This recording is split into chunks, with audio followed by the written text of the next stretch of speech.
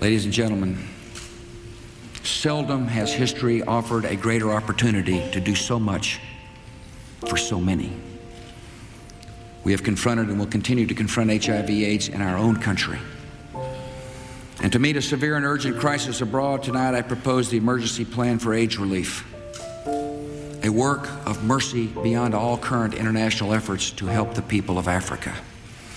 This comprehensive plan will prevent 7 million new AIDS infections, treat at least 2 million people with life-extending drugs, and provide humane care for millions of people suffering from AIDS and for children orphaned by AIDS.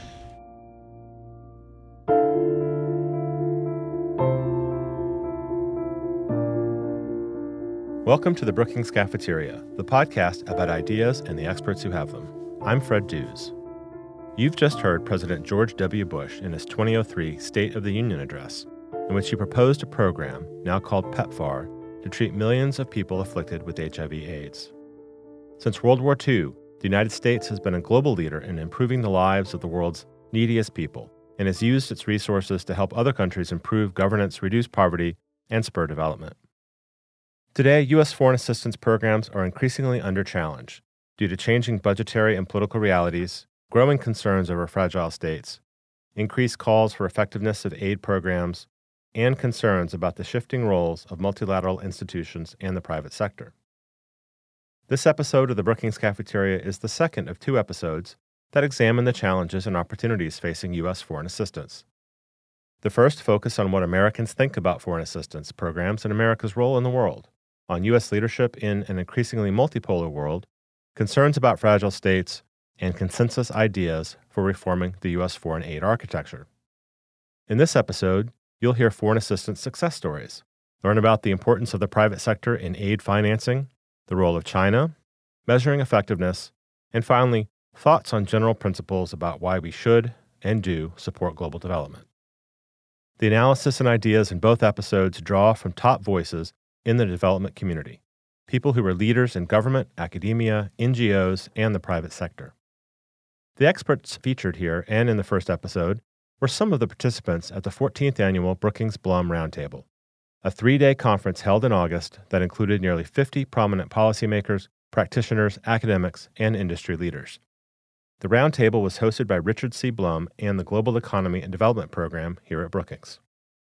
You can learn more about the Brookings-Blum Roundtable in the conference report now published on our website. Before taking you into the discussions on U.S. foreign assistance, I want to present a new installment of our regular feature, What's Happening in Congress, with Molly Reynolds. She's an expert on congressional rules and procedures and how those affect policy outcomes, and is the author of the book Exceptions to the Rule, The Politics of Filibuster Limitations in the U.S. Senate, recently published by the Brookings Institution Press and featured on this podcast. My name is Molly Reynolds, and I'm a fellow in the Governance Studies program at the Brookings Institution. The Senate may be on recess this week, but even with senators back home in their states, the chamber has still been in the spotlight thanks to pointed criticisms levied at President Trump by Senator Bob Corker of Tennessee. What should we make of this emerging public conflict between a Republican committee chair and a president of his own party? It's highly unusual, especially in our current period of strong partisan teamsmanship. We simply don't expect influential senators to go on the record about the fitness of a president of their own party to lead and to suggest that he might put the country in danger. In this way, Corker's comments are certainly newsworthy. Some have argued that Corker's comments are worth little if they are not followed up by concrete steps, whether that be voting against Republican policy priorities or withholding support for Trump nominations. Many of these critics are likely to be disappointed by what comes next. Republican members of Congress got elected to Congress to pursue Republican Party goals, and when opportunities emerge to pursue those ends, Republicans will continue to seize them. On the possibility of increased oversight, work in political science tells us that investigations are generally less frequent under unified party control of Congress and the White House. Given the tenor of Corker's comments, Trump could prove an exception to this pattern, but it would require a number of Republicans who Corker says share his view coming out of the shadows. That doesn't mean that conflict between Trump and members of Congress of his own party also isn't going to jeopardize Republicans' ability to make progress on the party's legislative agenda.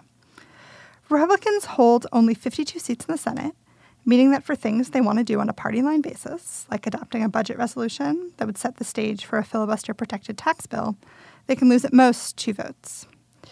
Alienating one or more of those votes certainly doesn't help Trump get what he wants out of the legislative process, but a rift would also make life harder on the congressional end.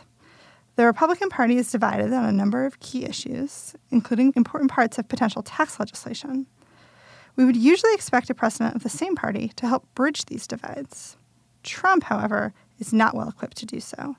His low approval ratings give him little political capital to use to offer members political cover for choices they may not want to make. His disengagement with policy substance means he's unlikely to be able to persuade members on the merits. Adding an open conflict between members and the president only makes this problem worse. And on issues where the threat of a filibuster in the Senate requires cooperation with Democrats, like a future bill to keep the government open past early December, Republican intra-party divisions only increase Democrats' leverage. If the rift continues and deepens from here, there may well be consequences outside the chamber as well.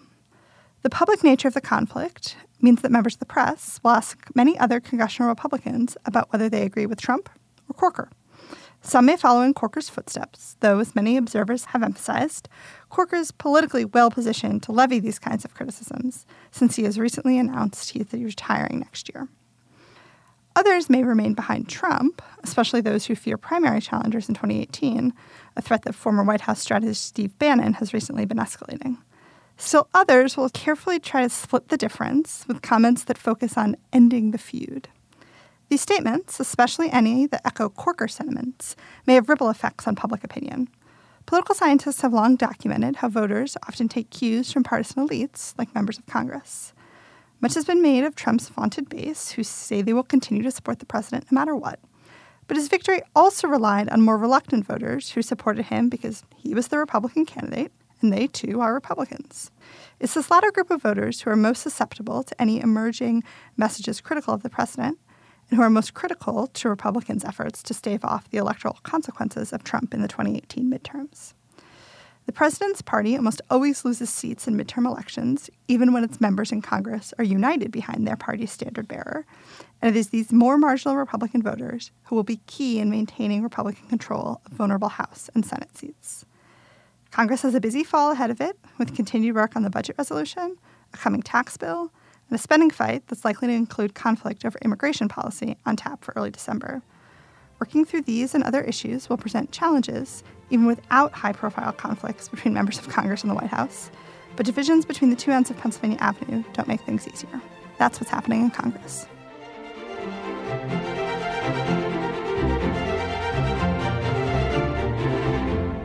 And now on with part 2 of our series on U.S. foreign assistance under challenge.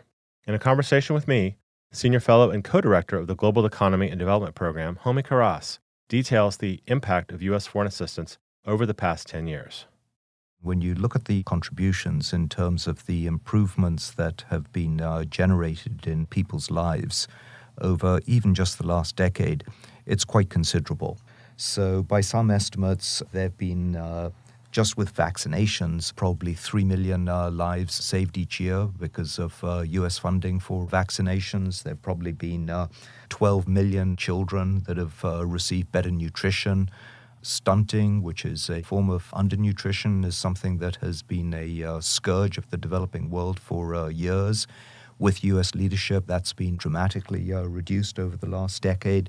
The U.S. has contributed to tremendous improvements in primary school enrollment of both boys and, importantly, girls. Today in the world, we have almost equal enrollment rates between boys and girls. Of course, the U.S. has always been the largest provider of humanitarian assistance. So every time there is a flood or a drought or an earthquake, it's the U.S. that's always in the lead. They have the capabilities, often the logistics capabilities, the military helicopters and other kinds of things, and have always led the world support to people who suffer from these kinds of disasters. Kharas also mentioned PEPFAR, about which you heard from President George W. Bush at the start of this episode, noting that the program has over 1 million people receiving treatment. And all of these efforts of U.S. assistance have been underpinned by core U.S. values of democracy, of gender equality, of human rights, of better governance.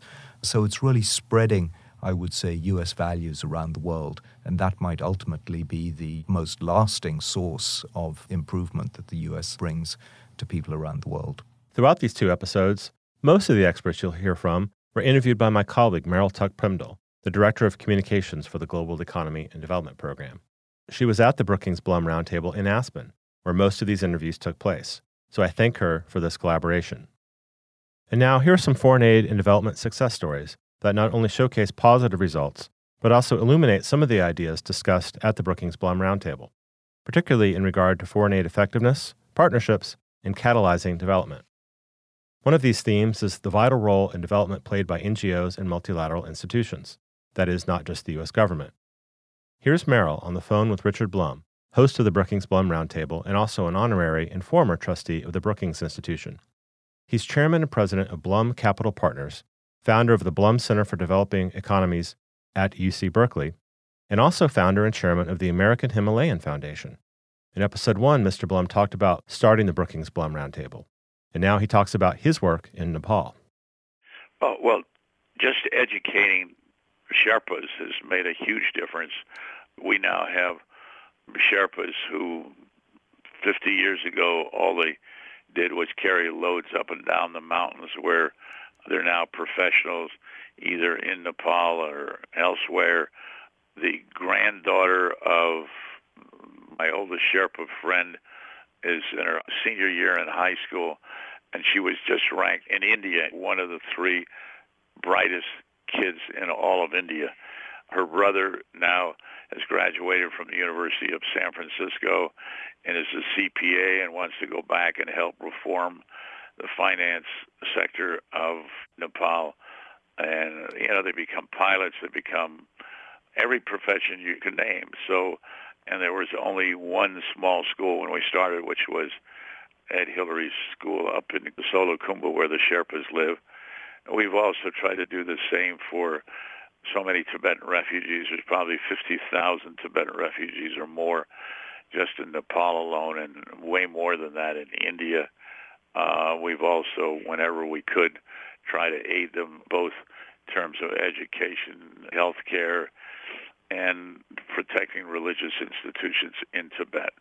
In the first episode of this series, Ngozi Okonjo-Iweala spoke about U.S. leadership with respect to multilateral institutions and development, one of the key themes of the Brookings Blum Roundtable. She was previously Finance Minister of Nigeria, Managing Director of the World Bank, and a Senior Fellow at Brookings, and now is Chair of the Board of Gavi, the Global Alliance for Vaccines and Immunizations, also called the Gavi Alliance. Gavi is an independent public-private partnership and multilateral funding mechanism that focuses on health by increasing access to immunizations in poor countries. It's an example of how a private institution works with the U.S. and other governments to deliver effective aid programs. Okonjo-Iweala explains why Gavi's support from the United States has been so strong and emphasizes the alliance nature of the organization. Gavi is the Global Alliance for Vaccines and Immunization, the Gavi Alliance, and it has a very straightforward goal to immunize children in the world and save lives.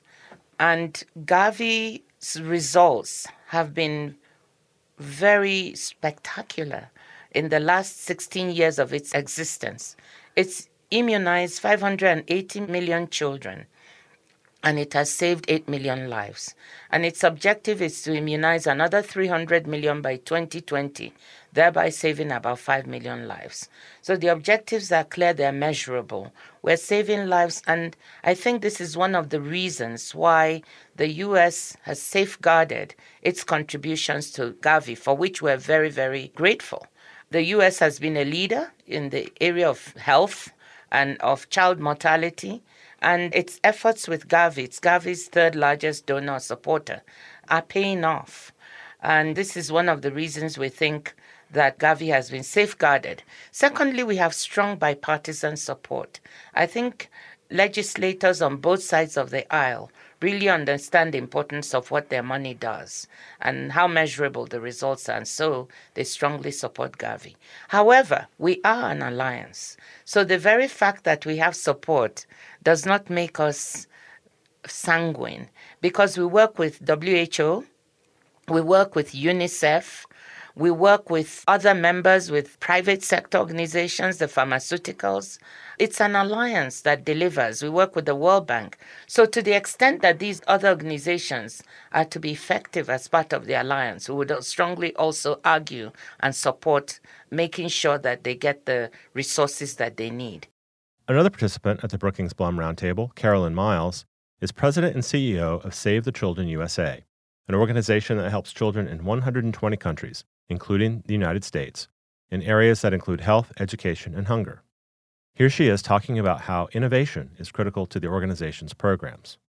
We're trying to do big things like end the preventable deaths of children and make sure every child gets to school and protect them from harm.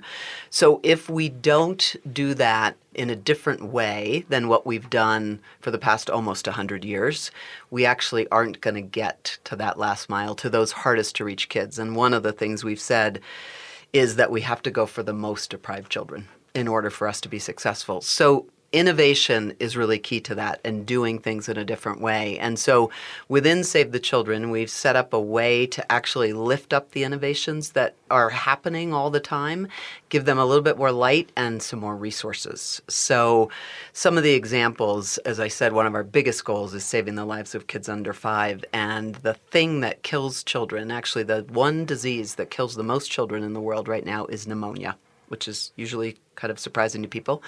The hardest thing about pneumonia in rural areas is diagnosing it, making sure that a child actually has pneumonia, and then making sure that we have the antibiotics and the treatment. But that diagnosis in functioning health systems, it's quite easy. There's diagnostic tools, there's x-rays, there's MRIs. But in low-resource settings out in the middle of a village somewhere, you don't have any of those things. So we've developed, for example, a new diagnostic tool with Philips that straps to the baby's chest and counts the number of breaths that the baby or the child is taking and makes a diagnosis. And it does it with little pictures, which sometimes community health workers are not literate, so they're not going to be able to read a diagnostic tool unless it actually has a picture that shows them, okay, this is a child that actually does have pneumonia and needs to be treated. So that's one example. It's a really simple little tool. Another example, we have humanitarian workers all around the world, and when we have a crisis, so a rapid onset like an earthquake, right, in Haiti, you need to get people from all over the world that'll get mobilized and get to that response. And so we're developing an app that actually will allow people to put in, pre-screen everybody who might be available, the language they speak, the specialty that they have, the availability that they might have. So when an emergency hits, you can send an alert to all of the people who have already signed up to be responders, and you can very quickly fill that roster and get people on the way to that emergency, because most times in a very large-scale emergency, the country office kind of gets overwhelmed. They can't do it all themselves.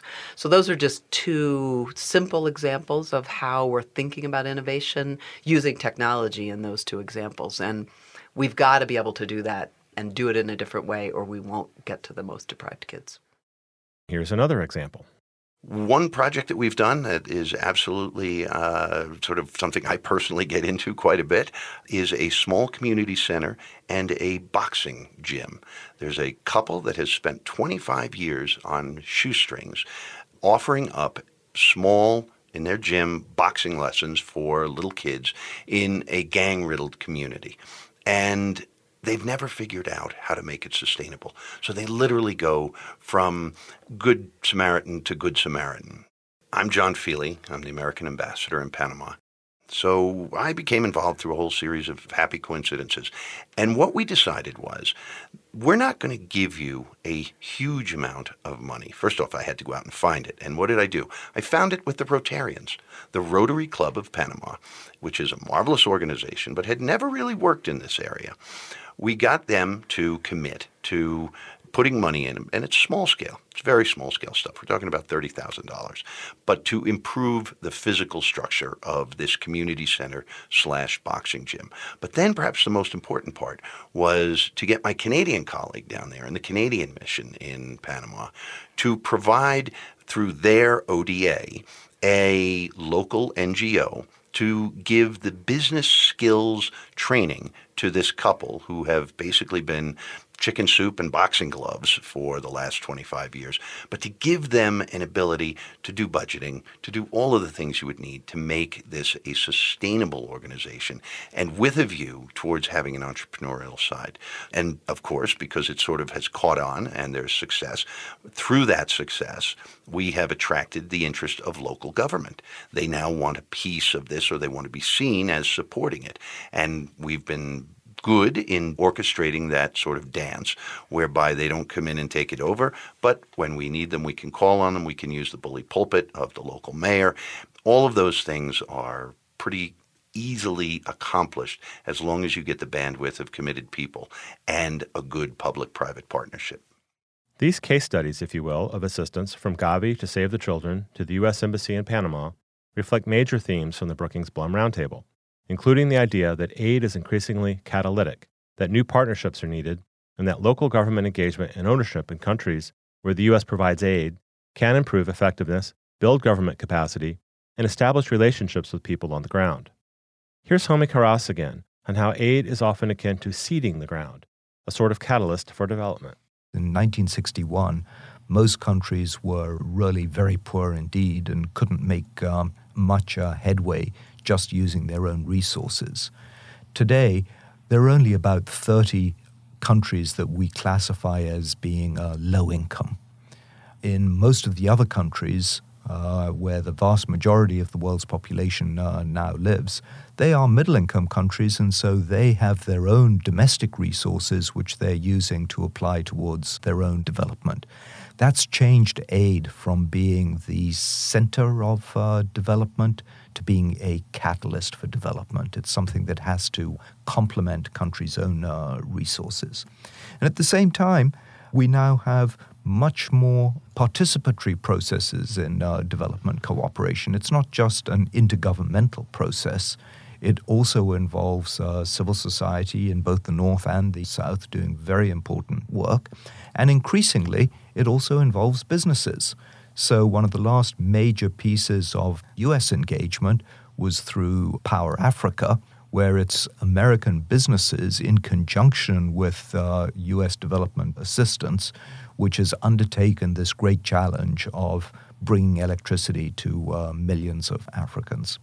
A key component of catalyzing for development and a focus point of the Brookings-Blum Roundtable is that aid should also catalyze private investment, the scale of which, as Kharas explains, far exceeds government aid. He calls this the most important recent trend in development assistance today. We have to understand that foreign direct investment is a $700 billion a year enterprise into developing countries compared to aid, which is now running at about $140 billion. So foreign investment, private investment, is 5 times the size. If that can be made sustainable, meaning incorporating issues of environmental sustainability, of better governance, of better social and labor practices, then of course the impact on development is going to be massive. And there was a really important study done by the Commission, Business Commission for Sustainable Development, called Better Business, Better World, that identified $12 trillion of opportunity for business in the sustainable development area. They identified 60 subsectors, and they said the market here is $12 trillion. This is not about let's do things differently so that we can help others and, yes, it'll cost us a little bit. This is let's do things differently because there's a massive market opportunity here. We can really make money and at the same time help improve people's lives. That's the new thing about business and sustainable development that's really exciting. Luis Alberto Moreno, president of the Inter-American Development Bank, a leading source of development financing for Latin America and the Caribbean, offered his thoughts on this, as he put it, very important question for development. There is always going to be limits as to the amount of public resources one can put to good use around development challenges. And the bigger question is, how do you really crowd in the private sector to do so many of the development needs that we have today? We used to have a number of private sector arms in the IDB. They were all small, and we consolidated all of them into one. and put more capital. That was a long, complex process, but we were fortunate to get a lot of support from all our shareholders. And in our first year and a half of operations, we're now almost doubling the amount of what currently the IFC is doing in Latin America. The IFC is the International Finance Corporation, an affiliate of the World Bank Group that focuses exclusively on the private sector in developing countries. President Moreno continues. This is not about a competition of who does more, but more importantly, it is a question of how you can look at gaps in development that exist that merit an institution that is focused on development to try to unlock the possibilities for the private sector to come in. So let me explain that. Imagine private-public partnership in infrastructure. The very early stages of financing typically is where you have less attractiveness. Of course, when a project is finished operating, many hedge funds, asset managers, or any kind of pension fund will be more than happy to invest in those kinds of assets. But to get it to that point, you got to start early. And so that means establishing long-term financing in local currency, for instance, where you don't take a foreign exchange risk, or developing small and medium enterprises, or working beyond financial institutions to support women entrepreneurs. Those are the kinds of things that have huge development impact. China, too, is part of this transformation in development assistance. The Brookings-Blum Roundtable Conference Report asks, is China friend or foe? Is it a competitor and threat to U.S. interests, or a potential ally? The answer, the report says, may be both. I asked Homi Kharas to talk about how the U.S. and other entities can work alongside China. China has expanded its development collaboration along two distinct pathways. One pathway has been through its own institutions, in particular the China Development Bank and the China Exim Bank. But the other instrument has been through setting up of multilateral institutions, one of which is called the Asian Infrastructure Investment Bank, and the other is called the New Development Bank. In these multilateral agencies, I think the Chinese have really tried to learn the lessons of what has constrained the other multilateral development banks and design institutions that are fit for purpose for the 21st century. There was a concern that they might lead to lower standards. Probably the reality is that they will lead to higher standards. They're more agile, they have better decision-making processes, they are respectful of countries' own programs, and so they're actually moving extremely rapidly and extremely fast. And I think that already there's a lot of cooperation between these multilateral banks and the older multilateral banks in co-financing of the same operation. So I think that there are some real opportunities for collaborating with these Chinese headquartered new multilateral institutions, and they are providing a much needed boost to the firepower of the multilateral development bank system as a whole. But I wanted to explore this issue of China a bit deeper. The Roundtable Conference report notes that 10,000 Chinese firms are operating in Africa, 90% of them privately owned. And in the words of one Roundtable participant, the roads China builds in Africa are roads back to China. Should this be concerning? Well, I think one of the beauty of networks and connectivity is that in a network, when you have roads, they actually serve the entire network. So the roads don't just lead back to China. The roads and the ports lead countries to actually become connected to the global economy. Of course, China is an important player in the global economy, but so is the United States, so is Japan, so is Europe, and other countries. So the more that we can build networks and connectivity, the better we all are. So this is not something that is just aiming to benefit China. This is really something that can benefit the global economy and bring prosperity to all. On this question, the conference report concludes that there needs to be deeper understanding of how China operates in the development arena and where there are opportunities for collaboration.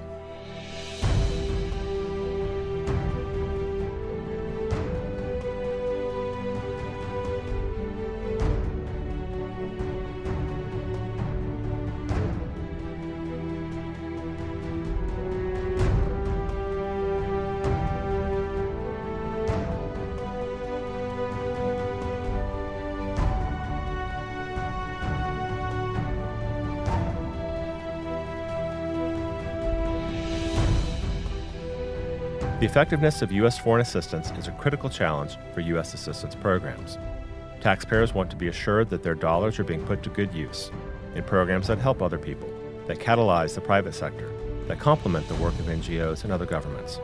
In other words, what are the measures of success? You heard earlier from Homi Karas, Richard Blum, Ngozi Okonjo-Iweala, Carolyn Miles, and John Feely about development success stories. Miles of Save the Children USA said that building the evidence base of what works and what doesn't is really important. If you don't know, did it really work and what parts of the program actually really worked and what didn't, it's going to be hard to improve it the next time around. So the strategy that we take is we don't do a really rigorous evidence-based measurement of every single program because, frankly, it's expensive. It's very time-consuming for our staff. So what we'll do is we'll take programs that are representative of a whole set of programs, like on education. So the example would be we want to measure whether or not kids are actually learning how to read by the time they get to the 5th grade. And most kids that we work with in developing countries, the 5th grade is as far as they get. So if they don't know how to read, by the time they get to the 5th grade, they probably won't. So we don't measure every single program in terms of reading capabilities. What we do is we take representative programs and we measure those quite rigorously. And then we look at making sure that the same things, and we see whether those programs resulted in kids actually learning how to read or they didn't. And we have randomized controlled trials, and so we match that against a school that doesn't have that program. And then we look at what the key success factors were, and we take those key success factors into other programs. And then a couple years later, we'll go measure another program to make sure that we try to measure most of the programs in an area. But if you did that kind of rigorous evidence base with every single program, it would be cost prohibitive and donors won't pay for it. So we usually take funding out of our own funds to be able to do that. Sometimes they will, but a lot of times they won't. But it gives you this base of evidence. And then you also match that evidence. So that example I gave of literacy, we actually then work with other partners like World Vision, for example, who has a huge literacy program. And we compare our results with other organizations that are doing similar work, and we build this evidence base in a cost-effective way and in a way that doesn't have our staff spending every minute measuring results versus trying to deliver the programs. And that's a way you can build evidence base that really shows the effectiveness of the programs and, most importantly, shows us what works and what doesn't so we can make the program better each time we go. Ambassador Feely says that monitoring, evaluation, and measures of effectiveness are getting a lot of attention now. He emphasizes the importance of developing effectiveness metrics with communities and people on the ground. One of the things that I've seen in terms of how we develop the metrics, both in Washington and previous jobs that I've had and in the field, is that those metrics are often written by folks who are not on the ground. They may be informed slightly, but what we tend to do, and where I've seen this begin to change, and I think it's a very encouraging development, what we really need to do is get the measures of effectiveness and the goals and objectives, the very concrete goals and objectives we want to see from the very communities that we are trying to assist. In the early years, we ended up with all kinds of, a quinine, angels dancing on the head of the pin, how many policemen did you train? How many children received vaccinations? And those are all metrics that are good. But when you talk to people on the ground and when you talk to the communities that you're looking to implement, and when you talk with local providers who may be working with official development assistance from the United States or any government, and for that matter of fact, what you find are they describe things that are not quite as neatly measured. You find that they describe states of being, socioeconomic well-being, political well-being, senses of enfranchisement that they currently lack, that they would like to see in their future. And one of the things I think we would do very well to continue to do is to factor in what they want and get it as much as we can in language that's going to get through the CBJ, the Congressional Budget Justification, that we can take and our colleagues in Washington can explain to authorizers and appropriators. but not get so wrapped up in the inputs and outputs of a specific program. It's easy to do. It's also very frequently the shortest rope by which you can hang yourself, because if you don't make X number of teachers trained, well, somebody who doesn't like that program can very easily come along and say it's a failure. So what I encourage all people who are working at the implementing end of any kind of U.S. ODA is to take the time to do these sort of perception surveys as a baseline and very specifically design the desired outcomes of the target community that you're looking to work with.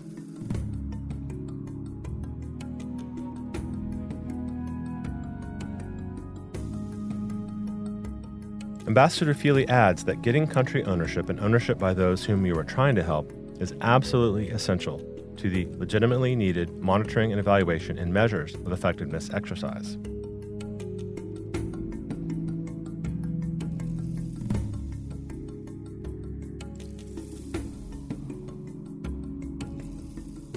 Sharing success stories, measuring effectiveness, catalyzing aid in the private sector. All of these and more are vital components of the development agenda and factored into the discussions conducted by Brookings Blum Roundtable participants in Aspen. But there is a final theme I'd like to introduce in this series about foreign assistance, and that has to do with the reasons why we have foreign assistance programs in the first place. Why do people, especially the American taxpayers, support foreign assistance, and why should they? I asked Liz Schreier, President and CEO of the U.S. Global Leadership Coalition, to address the question of why Americans support foreign assistance. In the first episode of this series, she said that America is a compassionate nation and that we know that engaging this way with the world is the smart thing to do for our national security and economic interests. As to what resonates with the American public, she said, people have to feel like it's relevant to their lives. Today, people get on planes and they fly across the world and they can feel how quickly a pandemic in an instant, like Ebola, like Zika, can affect them. And that makes it real. And so that connects to them. It's not everybody travels around the world as much as others. And so something like Ebola and Zika, when it hits the news, they can understand it. And so I think that's why it has traction and people understand it. Women and girls is a issue that people also can understand. They can understand the idea of if you can invest in a girl, and the statistics all bear out that you invest and you add an extra year or two in their education, it's going to come back and make a difference, 10, 20% in their economic income in that girl's life for every 1 year of school. So people understand something very, very tangible, that it will make a difference. So I think those issues really resonate with them. What I find, I travel a lot around the country and I talk to people, and there is an understanding that 95% of the world's consumers don't live inside the United States. They live outside the United States. And they understand there's only so many Starbucks we can put on every corner of this country. So they have to understand how we can make sure that we have and are connected to the rest of the world if we're going to have an economy that's strong here. Schreier also said that we can't look at these issues just as humanitarian issues, but also as national security ones. Because, as she said, if we don't engage, somebody else will. Along these same lines, I asked Homi Kharas to explain what he meant when, in a policy brief on U.S. global development leadership in a changing world he authored, he said that the basic motives of U.S. foreign assistance can be summarized as love, trust, and fear. So we were just trying to indicate that, in fact, when we think about development cooperation, many things often go together. Of course, there's empathy with individuals who are less well off than we are, and who are really suffering, often in the most dire conditions, and that's what we have called love. And it refers to these many of the things that I have just talked about, like ensuring that people have adequate nutrition, ensuring they don't go to bed hungry, ensuring that they have an opportunity for a job. But then there's also a part where the U.S. wants to build relationships with others and ultimately build trade and investment relationships which are mutual interest. So this is not just a handout. This is actually an investment in a more prosperous world. And you have to have a trusting relationship with partners to do that. And probably the best example is the emergence of South Korea from a country which was heavily dependent on U.S. development cooperation to now a major trading partner of the U.S., a contributor to many of the electronic and other items that we buy. And so it's a relationship built on the initial foundation of foreign assistance that has now matured into a much more deeper relationship. And then finally, there are all these set of issues where the U.S. is trying to ward off bad things happening, whether that is the outbreak of a pandemic disease, whether it is a financial catastrophe, whether it is human and drug trafficking, and narco crimes and cybersecurity, all of those kinds of things. U.S. development assistance can really help ensure that they don't take root in a country with weak institutions and then gather enough power to be able to negatively impact on the United States. So what's next for U.S. foreign aid? The Brookings-Blum Roundtable Conference Report lays out the key takeaways from the discussions in Aspen, and you can read it on our website. Among these takeaways are many of the topics I've shared with you in these 2 episodes, including the nature of U.S. development leadership, issues of structural reform of aid delivery agencies, multilateral approaches, how aid catalyzes development and partnerships with the private sector, sharing success stories, and making the moral, economic, and national security cases for development assistance. Here once again is Homi Kharas with his thoughts on what's next for those involved in thinking about and leading the development agenda now and into the future. So I think we've got a huge work agenda in front of us. Of course, there is work on making the empirical case, the evidence-based case for why aid and development assistance actually works and what it can do, how it can be made to have an even bigger impact, how we can allocate it better. But there's also all kinds of discussions now about new opportunities. There is a very active dialogue about creating a new development finance corporation in the United States that would have a range of different instruments that would allow it to be really effective. That seems to be very promising. I hope that we will be able to contribute to that discussion. There is already draft legislation on the Hill being prepared on mechanisms to reduce violence and the root causes of corruption. There's also draft legislation that is calling for a new strategy about dealing with fragile states. There's also a call for review of multilateral institutions. I think that there are opportunities for thinking about the U.S. taking new approaches towards collaboration with China and new multilateral institutions that are headquartered in China. So just a range of different areas, I think quite specific, but where we see real opportunities to help the U.S. Increase the impact of its already considerable development assistance. You can find the Brookings-Blum Roundtable Conference Report on our website, brookings.edu, in addition to a wealth of data and research about U.S. foreign assistance and global development. I want to offer again a special thanks to my colleague, Meryl Tuck-Primdal, Communications Director for the Global Economy and Development Program, who collected most of these interviews and assisted me with the production of these episodes. Be sure to download and listen to the first episode in this series about U.S. foreign assistance under challenge. I'll give the last word now to President Bill Clinton, who offered his succinct view of the matter when he addressed the UN General Assembly on September 21st, 1998. Developing nations have an obligation to spread new wealth fairly, to create new opportunities, to build new open economies. Developed nations have an obligation to help developing nations stay on the path of prosperity and to spur global economic growth.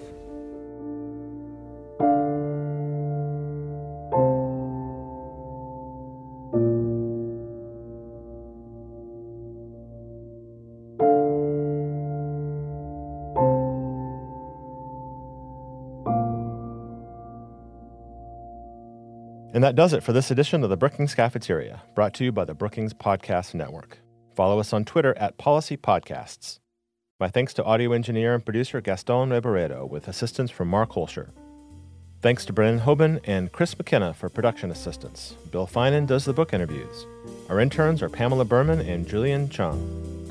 Design and web support comes from Jessica Pavone, Eric Abalahin, and Rebecca Visor. And finally, thanks to David Nassar for his support. You can subscribe to the Brookings Cafeteria on Apple Podcasts or wherever you get podcasts, and listen to it in all the usual places. Visit us online at brookings.edu. Until next time, I'm Fred Dews.